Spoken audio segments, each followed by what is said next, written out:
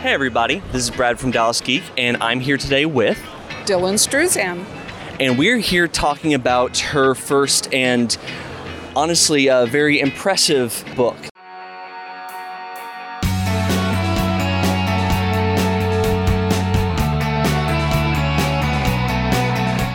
So you were telling me that the story here, A Bloody Business, is about more of a fictionalized reality of American gangsters? Yes, absolutely. It's based on, I was speaking with Jimmy Blue Eyes Alo, who was around back in the days of Prohibition and many years after that. He was friends with Meyer Lansky, Charlie Luciano, Benny Siegel. Probably everybody knows those last three names, but you probably don't know the very first name. And he helped me understand what happened during those years and how that had organized crime rise in America and come into a new form rather than the old, at that time a lot of immigrants had come over from Italy and tried to establish a more Italian version of crime. But these guys actually changed the face of crime.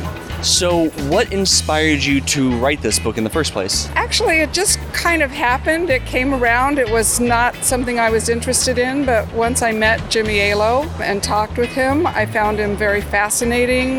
He had ethics. He wasn't just, running around with territorial disputes with his other friends, right? So he had a deeper agenda, let's say, in working on the side of the law that he worked on.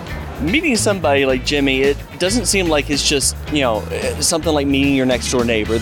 I'm assuming there's a story behind that. How exactly did you meet a man like that? That's actually kind of a long story. I just did a 1,500-word essay you can find on crimereads.com. Okay. And it goes through that very same subject. But essentially, the story found me.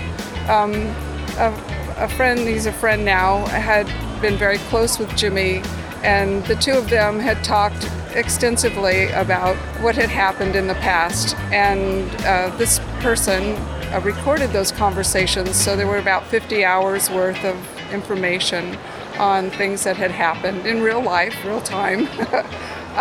So when I listened to that, I thought, well, I think I can make a story out of it. And it took me quite a while to, really find the basis because it's huge. I mean, my book is 650 pages. It's not a light read. Yeah, you're not going to take it to the beach, right? Sure. I mean, it's not exactly War and Peace, but that's not a quick read. Not at all. Why a book, especially one this large? Why not, some other form of telling the story? I hope that somebody will find this interesting enough to do a series out of it, because it's definitely worthy. The book was just a way to organize all the material and make it, I think, accessible to anybody else. It can be read in small portions.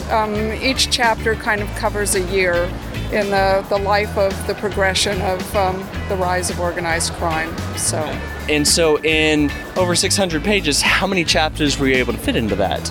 24, and my husband, Drew Struzan, if you know anything about him, did a billion movie posters from Indiana Jones, Star Wars, Back to the Future, Goonies, I can't even enumerate them all. Sure. But he did an illustration for each of those 24 chapters, and he did the cover, so yeah. That is awesome. So for all the research that you had to do for this story, all the time that you spent talking to Jimmy and everybody else involved with this, what was the most fascinating thing that you discovered in all the time that you worked on this? I think a couple things, actually. I think one thing was that Jimmy was worthy of a level of respect.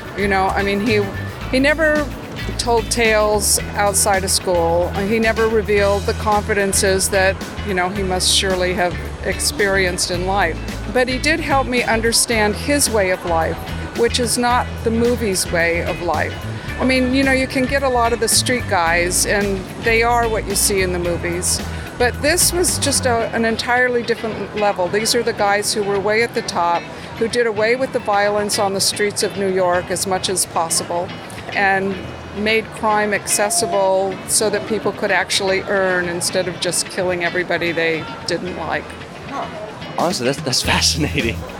So, I mean, clearly you have a real passion for the true crime genre.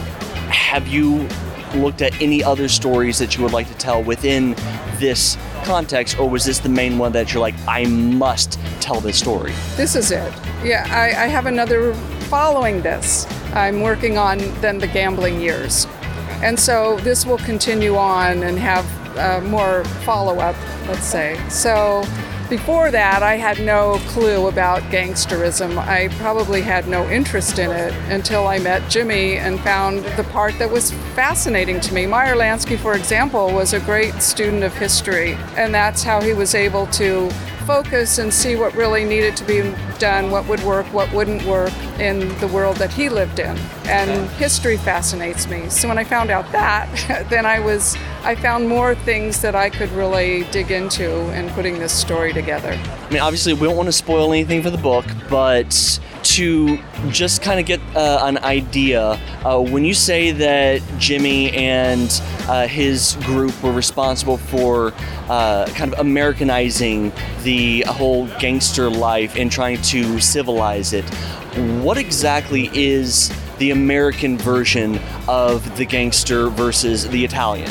Primarily, I think the difference is that the Americanized version, the Americanized guys, put aside nationality. They had in common crime, where the Italian families were much more about family.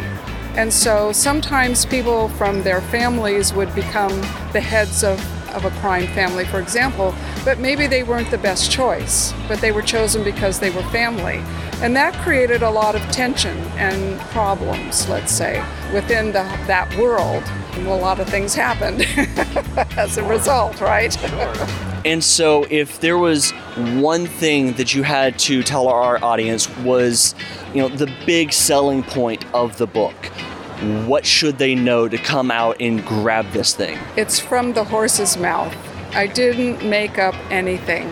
The things he told me were the things that happened. They will be different from many things that you read in crime books. And when I started talking to Jimmy and asking him my own questions, those were the things that came up. He's like, Meyer would never do that. Charlie had a better idea than that. And so it really kind of cuts through a lot of the things that are already written that are really not factual, but then that's really up to the reader to make his own decisions in that regard. Wow, that's really cool.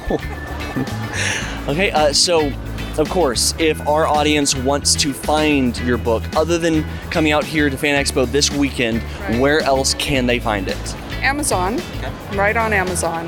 That's probably the best source.